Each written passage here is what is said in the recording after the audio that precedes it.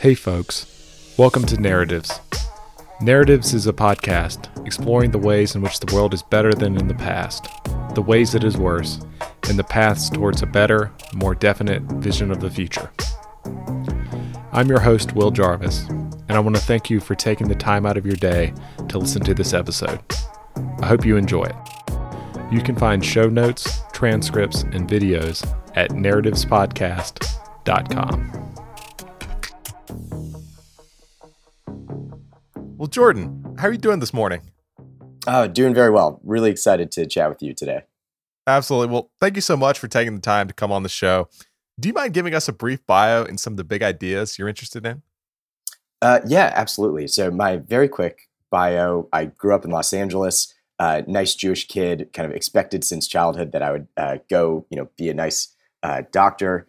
I went off to college. I went to Princeton University, and when I graduated, I joined the United States Marine Corps. I did 5 years as an infantry officer, 2 tours overseas, and decided to get out around 2014. At that point, I had the GI Bill, so I figured I would use it for everything it was worth. And I went to law school because I wanted to dive into kind of great ideas about the American economy or Constitution, and also went to business school thinking that I would have a career in the private sector. And through a series of sort of serendipitous events, ended up connecting with Eric Schmidt, the former Google CEO, and went to go work for him for 5 years, helping him stand up his new philanthropic organization, Schmidt Futures. So had an amazing experience there, got some real insight into some of the challenges we face on the technology side and the national security side, and used that to launch what I'm now doing, which is creating this new fund called America's Frontier Fund. It's a nonprofit deep tech investment fund focused on ensuring the United States wins the next great power competition against China, which is focused on technology. And throughout that process, while I was doing that, I wrote a book with my best friend called Union. It's a road trip narrative, very similar to kind of Jack Kerouac on the road. And it explores why we are so polarized today and what actually unites us, despite the default narrative that we are so divided. So that's my quick background. I think some of the big ideas that I'm really passionate about right now, which kind of play into both my book and my current work.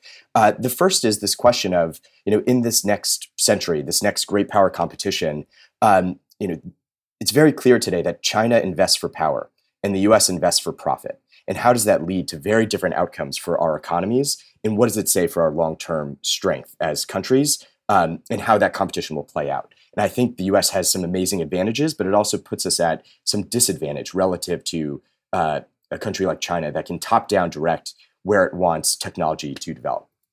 And then on the other side, I've always loved theories about U.S. constitutional law and what it is that really unites us and binds us back to this founding moment, but also makes it a ongoing democratic experiment going forward that we all have this amazing opportunity to participate in and shape going forward. I love that. I want to get started. There's so much I want to dig into, but I want to get started with one of the first things you mentioned. After you left Princeton, this elite institution, you went into the Marine Corps. And recently I was listening to a general, he was talking about this, and he's like, this doesn't happen anymore. You know what I mean? Like students from elite colleges very rarely go into the military. Like it's declined immensely. What's your sense of why that is? Is it just because the military is kind of a red tribe institution? And so it's kind of taboo to come out of this, core left-wing institution, maybe get brainwashed a little bit. I don't know what happens, but something happens and then suddenly you never want to go work in the military. Yeah, it's a great question. I had a sort of unique experience. As I said at the beginning, I always thought I was going to be a doctor, and I even applied to medical school.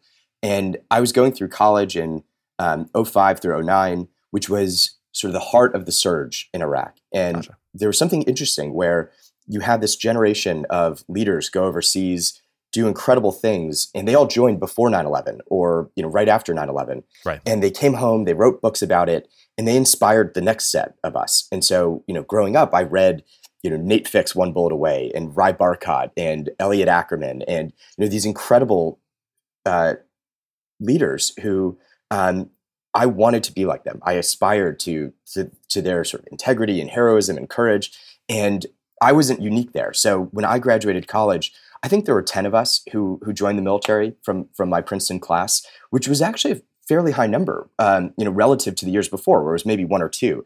And so I think there was this group who were graduating around '07 to 14 that were very inspired by that wave. And so in my officer candidate school class of 40 infantry, 40 officers, I'd say 10 of the 40 were from very elite Ivy League schools who all just were inspired in some way or another, and they actually were fairly liberal. My bunkmate at OCS, he's now running for office as a Democratic candidate for elected office, and so it was much more diverse than I think people expect. And again, there was that sort of amazing moment where we were all inspired by the group ahead of us to go serve, and I think that's still there today. Maybe the urgency has gone down a bit, just given we aren't in active wars anymore. And so when I step back and say, okay, what is happening? I think there are two facts that are really important. One is we no longer have a draft. We have an all-volunteer army, all-volunteer military. It means we actually don't need all that many people. And so the slice of America that goes into the military, it's just very small, period. And we don't want that many people because it's a highly specialized, highly elite armed forces. So that's the first fact. And I think the second fact is that shift to an all-volunteer military happened, at a moment when all these new sort of power law type career options emerged. And so, in the 1980s, you had the rise of Wall Street, and in the 90s, you had the rise of the internet. And so when you contrast the sort of the more standard career of a military officer's life with this potential to create vast fortunes or power on the private side, I think you got this flood of top graduates heading into those careers and overlooking the military as an option. And I think that's not unique to the military. I think it's true across public service and a variety of other professions. But that to me would account for most of it. I found the officer corps to be highly diverse. It might have even slanted a little bit left, while the enlisted corps maybe sort of slanted right. But that's sort of my take on it. That's great. That's great. Well, you mentioned something very interesting there. I think this is a great segue. You mentioned the rise of power law careers, perhaps around knowledge work, the internet, things like that, and driving people into kind of a narrow set of career options at the elite level. Because you could go out, you can make a huge amount of money in finance, or you can use technology to leverage that to make just much larger sums of money than you traditionally could. There's a great book, Coming Apart, that kind of describes kind of this forking of class in America, especially among American whites, which happened right around the same time. How much do you think this rise of these kind of power law careers has fed into political polarization? And it used to be there's a great anecdote I've heard that Maytag, this great American company based in Illinois, in the 60s, the CEO lived in the same town with a couple of doctors, a couple of lawyers, the plumber, and just some other guy was there, just everyday people. He would live in the same town with the factory. Now he lives in a big city and he takes his private jet in. And this is it's this completely different thing, right? It's just much more separated from each other. Do you think this rise of power law careers has contributed to political polarization in some sense? Yes, I certainly do. I think it's one of multiple factors, but it's an important one. And I think over the last 20, 30 years, there was a dominant liberal internationalist worldview that essentially said, globalization is good. It's good to be a citizen of the world, and we should kind of adopt that view. And it fit the moment for America because we were the unipolar power, and what was good for the world we thought was good for us, and vice versa. And I think it's turned out that that's just not true, and I think it ended up benefiting the top echelon of American society infinitely more, and everybody else was actually fairly hurt by it. And I think you could point to a number of areas where that's true. The offshoring of American manufacturing and the loss of jobs, which is now in turn reducing innovation in a variety of areas, as our manufacturing base for deep tech is now overseas. Loss of middle class income. That sort of enabled this vibrant social fabric that we once had with communities. You can kind of go down the list, but I think it's a major factor. I think both globalization and technology operate on a power law. And so the convergence of those two forces over the last 30 years created this, super maelstrom that really did eviscerate social capital across the United States and have significant consequence. And I think one thing that'll be interesting is as globalization seems to be hitting a wall and maybe even receding, and we're coming to the end of this next, the last wave of technology, kind of based on semiconductors and Moore's law, whether we actually will see some reformation of American social capital. I think that to me is one of the more interesting X factors over the next couple of decades. I love that.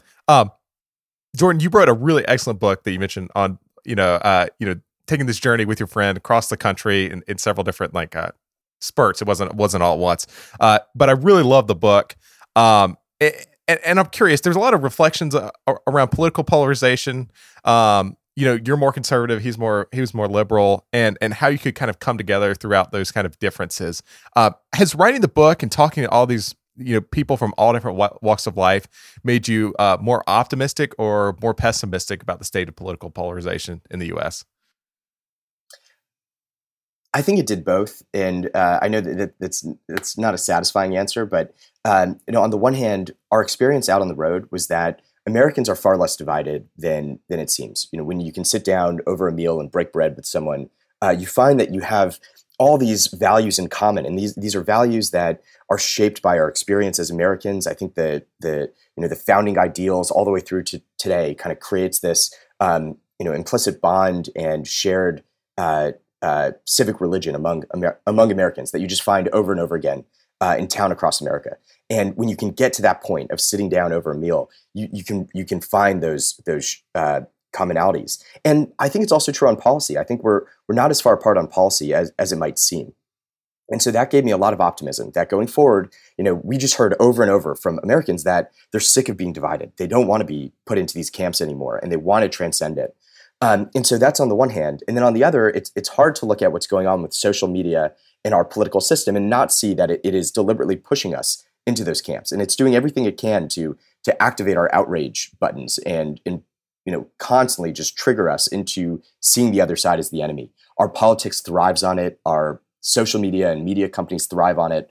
And that sort of systemic kind of cleavage is very destructive. And, you could just see it over and over and over again over the last 5 years, how these issues were manufactured. They were designed to kind of push us into camps. And, even when people know that that's happening, they can't help themselves from falling into it. I think Chris and I found that on the road over and over again. We were writing a book about finding common ground, and we still found ourselves fighting on some of these issues, knowing what was happening to us. And so I think the challenge for America is, one, how do we, at a policy or social, societal, and economic level, kind of rejigger these things so that they aren't by default dividing us. And then second, how do we as individuals and family members and communities learn what's happening, learn to understand our emotions and why something triggered us or not, and to be able to go a level up and say, okay, I know why I feel this way, but how can I continue to have a good conversation, a good relationship, see the best in the other side, and not fall prey to this, what I honestly view as sort of a marionette style manipulation. Absolutely. It does seem to be just kind of quite pernicious. I'm curious, as you traveled across the country with Chris, what's your sense of how healthy community is? There's a great scene in the book where you talk about you go to a gun range, you take Chris shooting for the first time, and they invite you back for beers and brats afterwards. It seemed like in this really small town, I think it was in Arizona, there seemed to be some real sense of community that was still existed. But Americans seem to get lonelier every year. If you look at the percentage of people that has a best someone they would call their best friend, it's been dropping for the last kind of 30 years. What's your sense of how healthy community is in the U.S.? Is it pretty healthy, or is it pretty bad off right now? Unfortunately, my personal view is that it's fairly bad off across most of the country. And I think community comes from two things. I think it comes from shared values, shared rituals, a space in the community that is viewed as somewhat sacred, that you can put aside kind of the normal grind of daily life and come together over something special or unique. You see that, for instance, in religions where you have Shabbat dinner in the Jewish community or church on Sunday. It's a special space, and again, it doesn't have to be religious. I think you can have it in the town square as well. So that sort of shared values, shared rituals. And then on the other, I think it comes from common struggle. So what is something that we have to struggle over together that builds resilience and again stronger bonds. And it's hard to identify where those are in American society today. I think there is a broad lack of meaning and purpose that creates that sense of shared values, shared rituals. Especially in big cities, it's just very hard to find that. And as more and more Americans kind of flow to those bigger cities, I think you see that that absence of meaning. Like where does someone find a sense of purpose? It's not to say it isn't there, and I think for a lot of individuals they do still find it. And so I think my broad generalization is not to say it doesn't exist, but that it is far less than it might have been in the past. And then on the other side, we haven't seen much shared struggle. I think there's a lot of individual struggle across the country. I think a lot of people are suffering. There's the opioid crisis that is just so dramatic. There's the over-incarceration challenge. There's homelessness and poverty. All these things are terrible, but it hasn't created a sense of shared struggle that we're all in this together. And I think that's one of the things that Charles Murray talks about in Coming Apart. I think Robert Putnam talks a lot about it as well. And that lack of common struggle, makes it so that we don't feel like we have that much in common anymore. And while I believe, given my experience in the Marines, that when you put Americans to the test, they rise like no other people I've ever seen. They have this incredible spirit that I think is unique to Americans because of our values, because of the way our country understands itself. And you see it over and over again overseas, but most Americans don't get to experience that. And so I think that lack of common struggle has made it so we don't find the same trust when things go bad. You saw this with COVID, unfortunately, that something that could have been a common struggle ended up becoming an individual struggle for a lot of reasons, and you didn't have that sense of trust across the entire country. And even that is overdependent because it flows from our political polarization into what could have been this unifying moment. But that to me is sort of the defining feature of our social fabric today. That lack of meaning, lack of common struggle has left us in a place of less community, less trust. That's a great transition point. It seems to me like our last great unifying force was the Soviet Union, and you're working on our next great, what I say is our next great unifying kind of force to push against, which is a great power conflict with China. What do you think? How does the scale look when you look at? There seems to be this weird thing where a lot of people I talk to, they're either like, well, China has this crazy demographic problem. The pyramid's upside down. They're not going to be able to fund their liabilities. It's not a serious threat. We have nothing to worry about. And then there's people that say they're so far ahead of us. They're so much smarter. There's no way we can do anything about it. It seems to me like it's probably more in the middle somewhere. Like it's probably going to be closer than that. But what is your sense of the great power conflict with China? How do we stack up against each other? And perhaps what can we do to make America more competitive? It's a great question. So I agree. We're sort of at the early stages of this new, long-term competition, and some people call it a Cold War, some people call it a hot war, some people call it a techno-economic war. But there's no doubt we are now in a very fierce competition with China, and I think when these sort of competitions, these bipolar competitions emerge, whether in politics or among nations, I think there's a tendency for a lot of people to kind of either look at our strengths and their weaknesses and say, of course, like our economy is so much better than theirs. We're more innovative. They have these demographic problems. We don't have to worry.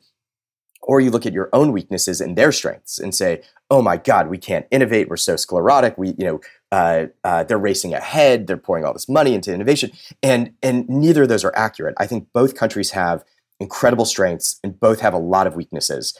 And what that means is that the future is contingent. We don't know how it's going to go, but what does matter is what we do in that competition and how we focus on our own system and ensure that we have the right tools, the right innovation, the right talent focused on hard problems. And so, my view going into this is that it's the United States that will either defeat itself or push itself into another century of leadership of the global international order, whatever you want to call it, because it's up to us. We have a lot of problems, we have incredible strengths, and we need to take this moment, recognizing that we actually do face a competitor for the first time in 50, 60 years. We face a serious competitor, which can act as a foil to us. It reveals some of our weaknesses or areas that we've underinvested in over the last few decades. And I think that's really important, but it also requires a seriousness of addressing those problems. Otherwise, we will certainly wake up in 20 years to a world that we are not the world's best technology leader, and China is. And I think that it's not to say there's anything wrong with the Chinese people. I think the Chinese people are incredible. I do think the Chinese Communist Party is not the world I want. I don't want a world dominated by them. They don't have the values I care about. A world like that means more insecurity. It means countries like Russia being given the green light to invade another country like Ukraine. It means less prosperity for the American people. It means a U.S. military that doesn't have the best technology on the battlefield and puts us at significant risk. And so all those things are reasons why I believe the country needs to come together around this issue and really take a serious eye towards how we need to drive forward innovation in parts of our economy that just haven't had it over the last few decades. Definitely. Well, Jordan, it fills me with some hope that you're working on this problem, because it's a bearable problem. What does it look like making sure the U.S. is competitive with China?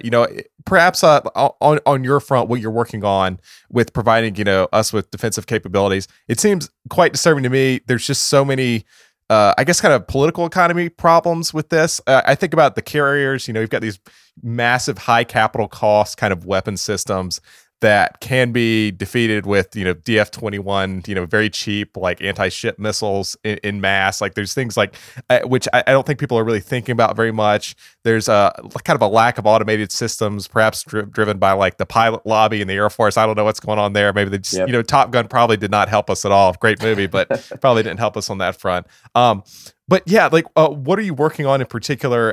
What big problems do you see on the defense side that need to be buffed up, that can't be buffed up? Well, that was a great point. And I'll start with your point, which is, the U.S. has invested so much in these huge military platforms, our aircraft carriers, our fighter jet programs. And it's not to say those are wrong. I think it's really important that we have those exquisite platforms that dominate the battlefield. But if the 20th century was all about scale, you need carriers that have scale, you need aircrafts that can dominate the airspace. It was all about scale. The 21st century is all about small units, highly empowered with technology that can swarm. And as you said, our aircraft carriers can be taken out by either tons of swift boats with explosives attached to them. That's a low-tech approach, or highly enabled drone technologies that can similarly swarm, and they're low cost and cheap. And so we've plowed a ton of money and invested heavily in these programs that take decades to be completed. And yet the fear is that by the time they're fielded on the battlefield, the other side will have technology that can easily take them out. And so that heavy investment, might be money being spent in areas that are not going to have the highest ROI for us. And so as we looked at this problem, there's been a variety of commissions over the last 5 years or so that have kind of came to the same conclusion, that we're falling behind in foundational technologies, things like microelectronics or artificial intelligence, synthetic biology, these technology areas that are a bit upstream from the dual use application. So rather than focus on, do we have the best aircraft carrier, we should be looking upstream. Do we have the best AI? Because whoever has the best AI will make decisions faster on the battlefield. They'll have much higher competitive advantage in decision making, which then leads to all these downstream consequences. And the same is true with microelectronics. Whoever has the best chips has the best AI. They have the best weapon systems. They have the ability to shut off the world's supply chains to those chips. And so it gives all these advantages. And if we look at why the U.S. is falling behind in those areas, I think it essentially comes down to this political economy question, which is, a lot of those areas do not fit the venture model. And yet we've really leaned on the venture model for innovation over the last 20, 30 years. So venture has a 10-year fund duration. It's not a requirement. It's sort of a evolved custom. And 10-year fund durations mean that it's hard to invest in things that have long durations to maturity. So, a company that requires maybe 15 years to go from promising scientific idea to, prototype to commercial scale takes longer. And so venture funds will overlook it. They won't invest there because it's not quite ready. And, if we had a well-functioning political economy, we might have easier to access government funding, better grant programs that could take higher risk.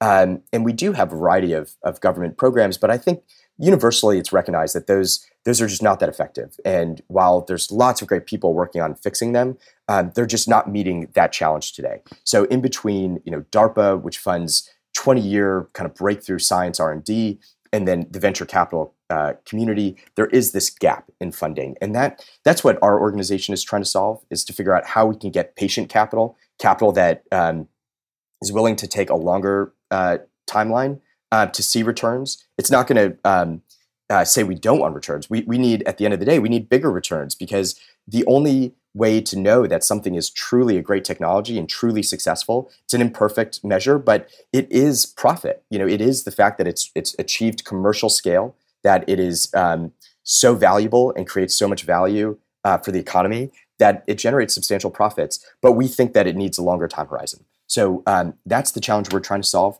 I think there's a related challenge, which is these things just require upfront capital. To build a new microelectronic startup, it requires probably $30 million to get to first prototype. Whereas for a SaaS company, you could get to 30 million in recurring revenue before you even have to really invest in hardware. So that's the innovation challenge we face. And the reason it matters relative to China is that the Chinese government can top-down direct their sovereign funds, their state funds, to invest heavily into those areas.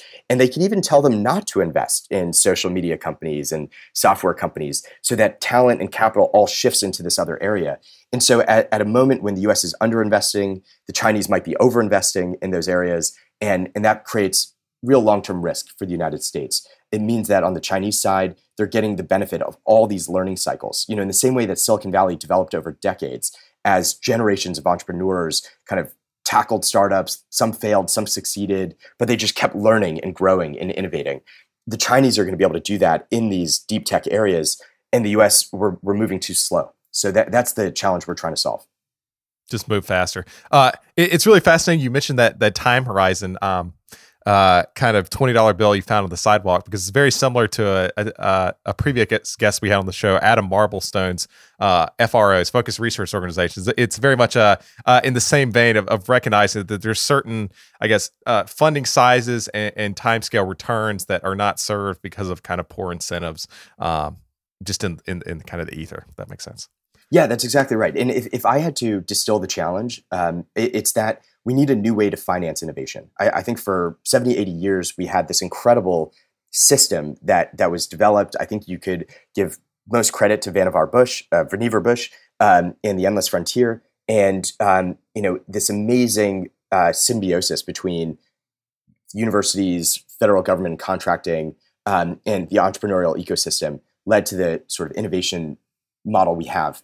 And yet things are different today. I think that model isn't quite working as well as it once did. And so we need to innovate on how we finance innovation, I think. And Adam Marblestone is tackling that with the FRO concept, which I think is brilliant. And we got to collaborate with him when I was at Schmidt Futures.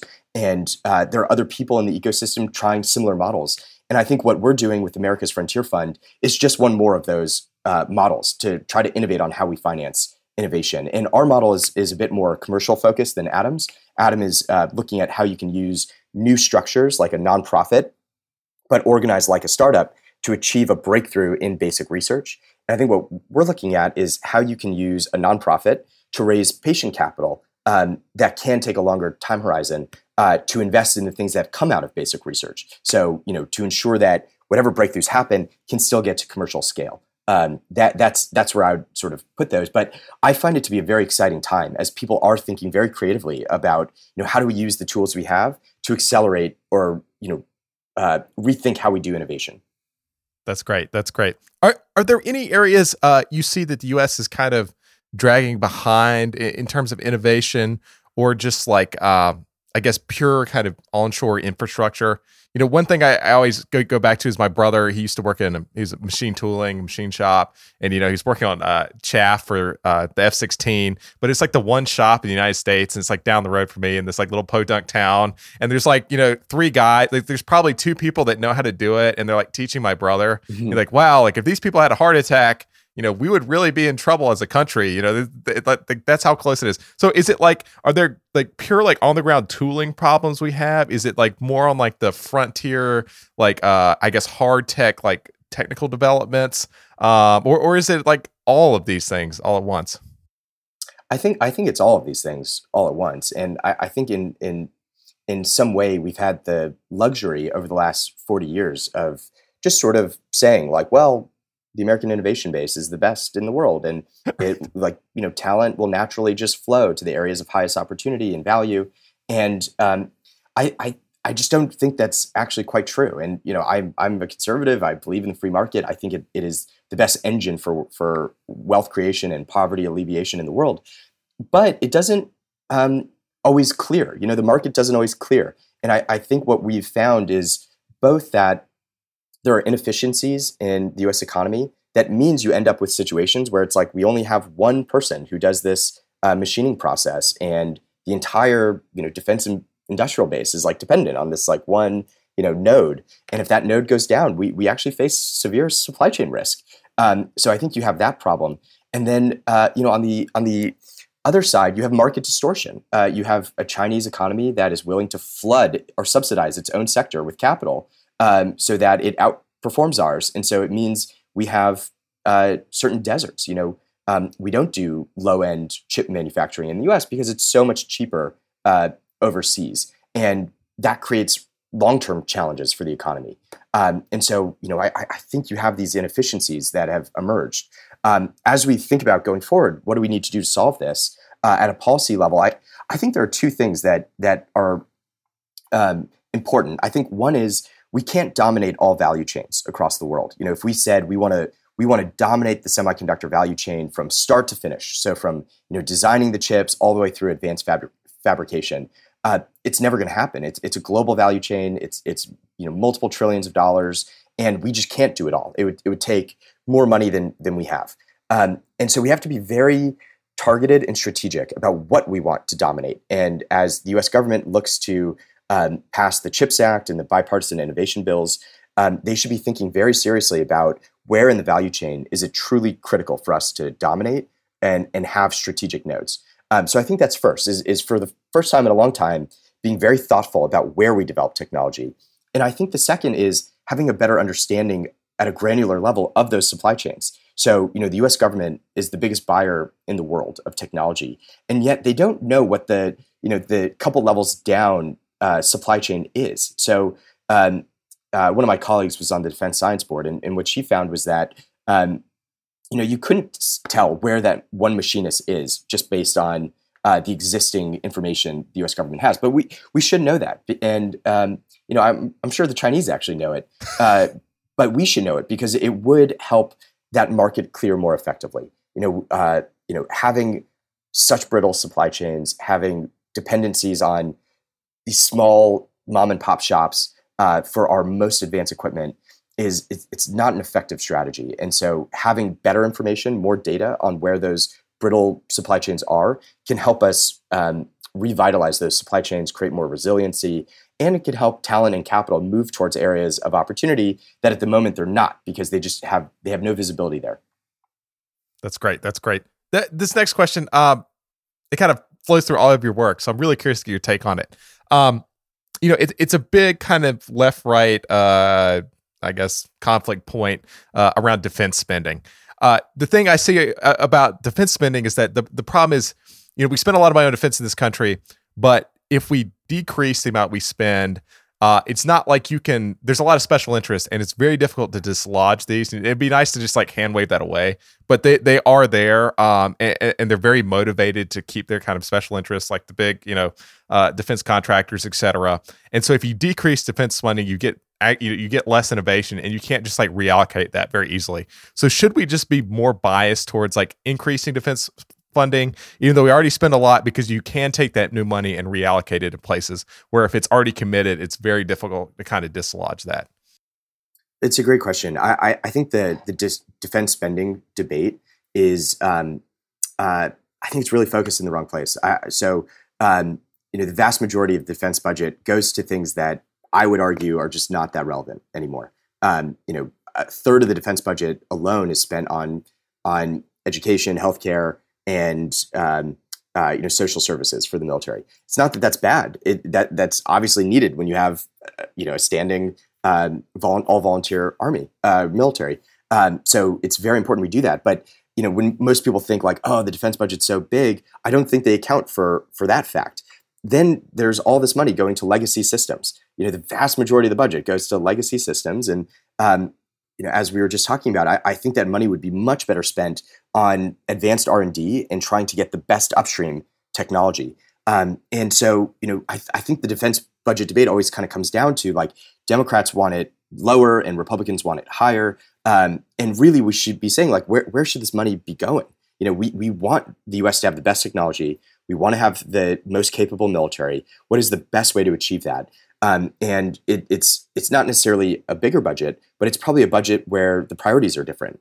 And if you could spend hundreds of billions of dollars more a year on advanced R&D for artificial intelligence or commercialization of semiconductor disruptive technologies, we would be in a much better place as a country than we are today. And on the left side, I think often the desire is, well, let's reduce the defense budget so we can increase various domestic spending programs. And I just disagree with that, because at the end of the day, the thing that will lift up more Americans, create more jobs, create more wealth, collective wealth, are breakthroughs in advanced technology. I very much agree with the Endless Frontier and Vannevar Bush that the greatest way we can lift all boats is through that innovation, and we should be putting more money there, not less. And as you've seen, federal spending towards R&D has just gone down dramatically over the last half century and continues to do so. Maybe it ticked up a little bit the last few years, but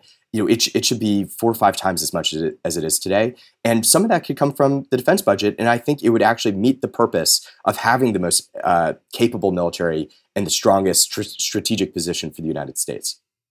That's great. Well, you mentioned the research budget, and I'm curious.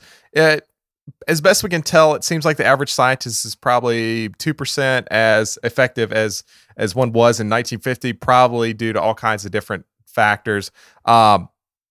I'm curious, do you think it has gotten harder to find new innovations? Have we picked all the low-hanging fruit? Now it's just much more difficult to get up the tree to find that next apple, or is it like kind of a psychological thing where maybe we're not trying as hard, or the money's not going to the right place, it's just going to older scientists or something like that, and they're all just politicians who are going to get money, and the weird people all got kicked out on the street or something like that? Like, what do you think is going on there? It's one of those. I think it's an overdetermined problem. I think it's kind of all the above. I do think there is some of that like fishing out problem that we have kind of gotten a lot of the low hanging fruit, and the next breakthroughs are maybe a little harder. I think it's that if you go back 60, 70 years, the average university president was in his 40s. Today they're in their 70s. I think it's true across departments, and maybe it leads to a more risk-averse profession. I think the way grant money is given out probably also has some effect there. It's harder to be a non-consensus thinker today in the academy. So I think it's all the above. I'm not an expert in this area, so I don't really have any smart view on it. Gotcha. I want to do some final questions around the Constitution and how we think about the Constitution. The Constitution is not just a living document. It's kind of the set of norms we have around it, and it can evolve and change.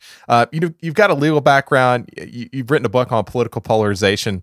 How should we theorize about how the Constitution actually works? In the Supreme Court, they sit together in a quorum and they kind of like interpret this and hand down verdicts to the rest of us. How impartial are they? Do you think they do a fairly good job, a poor job, something in between? Yeah, like generally, what do you think about kind of the state of the Constitution at this point? Yeah, well, it's such a relevant question given what's happening with Roe v. Wade, and I think sadly the Supreme Court was sort of the last holdout of a hyper politicized America, and now today it's sort of over 20 years has sort of now fallen prey to the same hyper polarization forces. Um, the reason I love the Constitution so much and constitutional philosophy is it's just so rich, and so many brilliant thinkers have spent their lives diving into it and coming up with incredible theories over the last 2.5 centuries. And it pulls from the best of various philosophical traditions and religious traditions, and there's some Talmudic elements to it. It's just a fascinating area of study. And the theory I liked the best was one of my professors, Jack Balkin, what he called living originalism. And what he would argue is that the constitutional moment was a really important moment. The whole, of course, the Constitution was written by the framers, and they wrote rules in there, they wrote principles in there. But what really mattered was not who wrote it, but who ratified it. And the moment the Constitution was ratified, every state had the opportunity to essentially have their own process. And nearly all the states kind of expanded the electorate beyond anything that had ever happened in the history of humanity, so that more people than ever could vote on the Constitution. And of course, it was imperfect at the time, and for all the reasons everybody knows today, that women couldn't vote and African Americans couldn't vote. But it was this for the time it happened, it was the most democratic moment in history.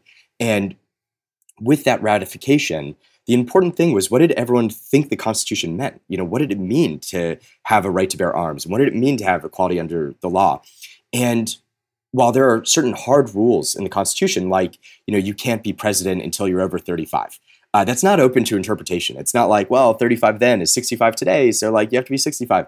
It's just a hard rule. But there are other things that are principles, and those principles are both timeless and ever-changing.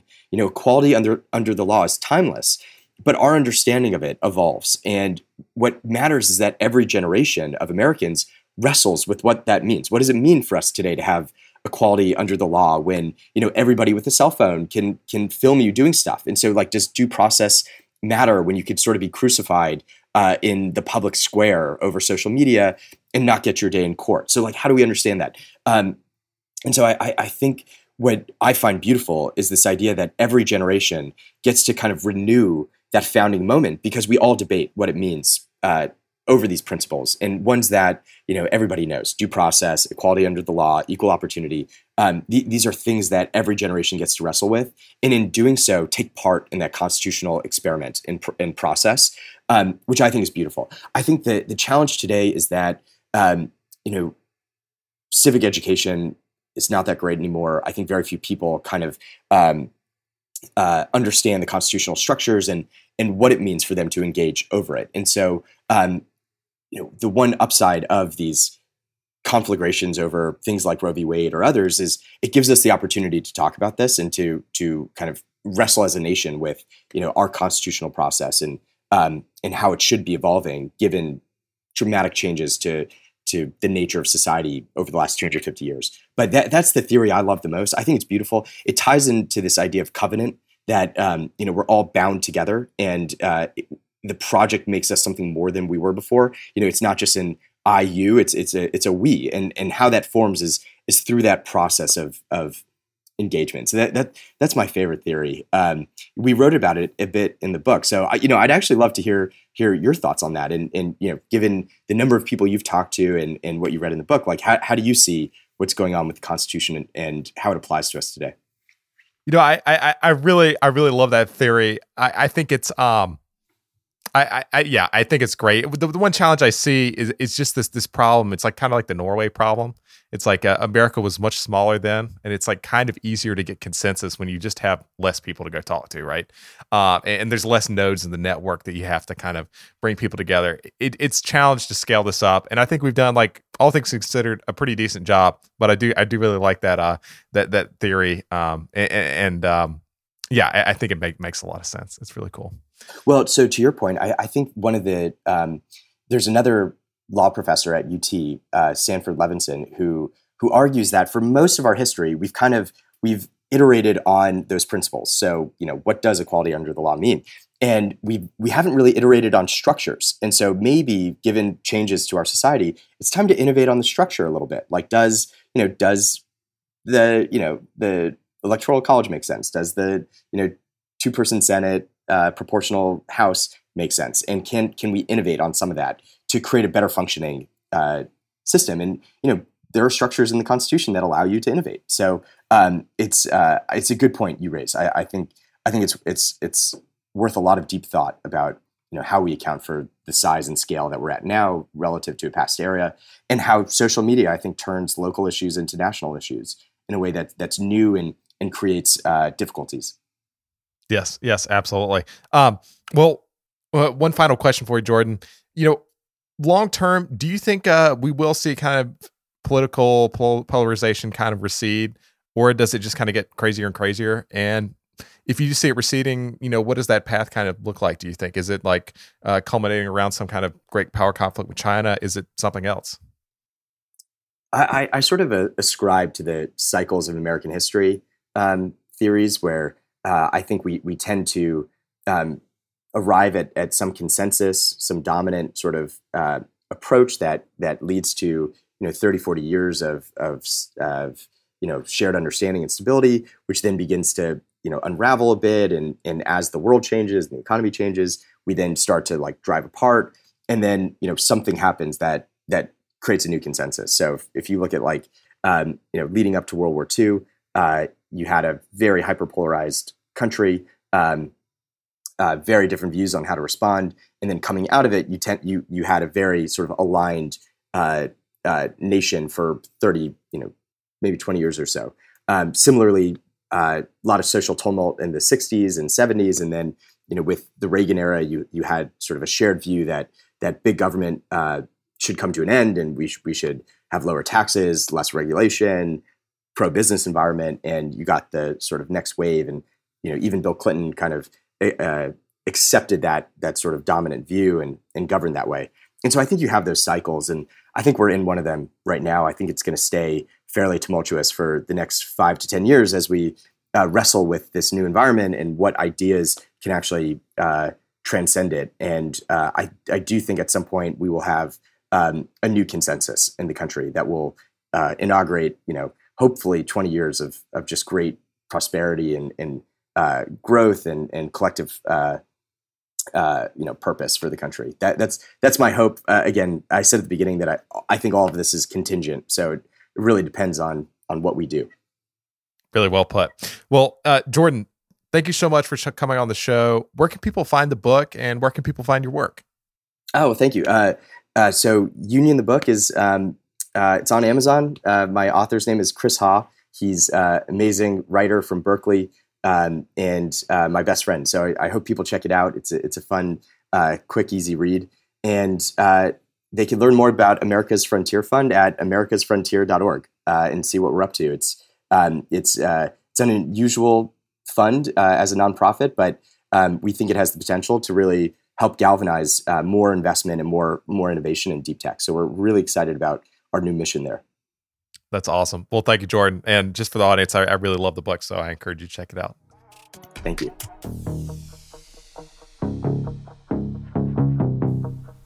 Thanks for listening. We'll be back next week with a new episode of Narratives. Special thanks to Donovan Dorrance, our audio editor. You can check out Donovan's work and music at donovandorrance.com.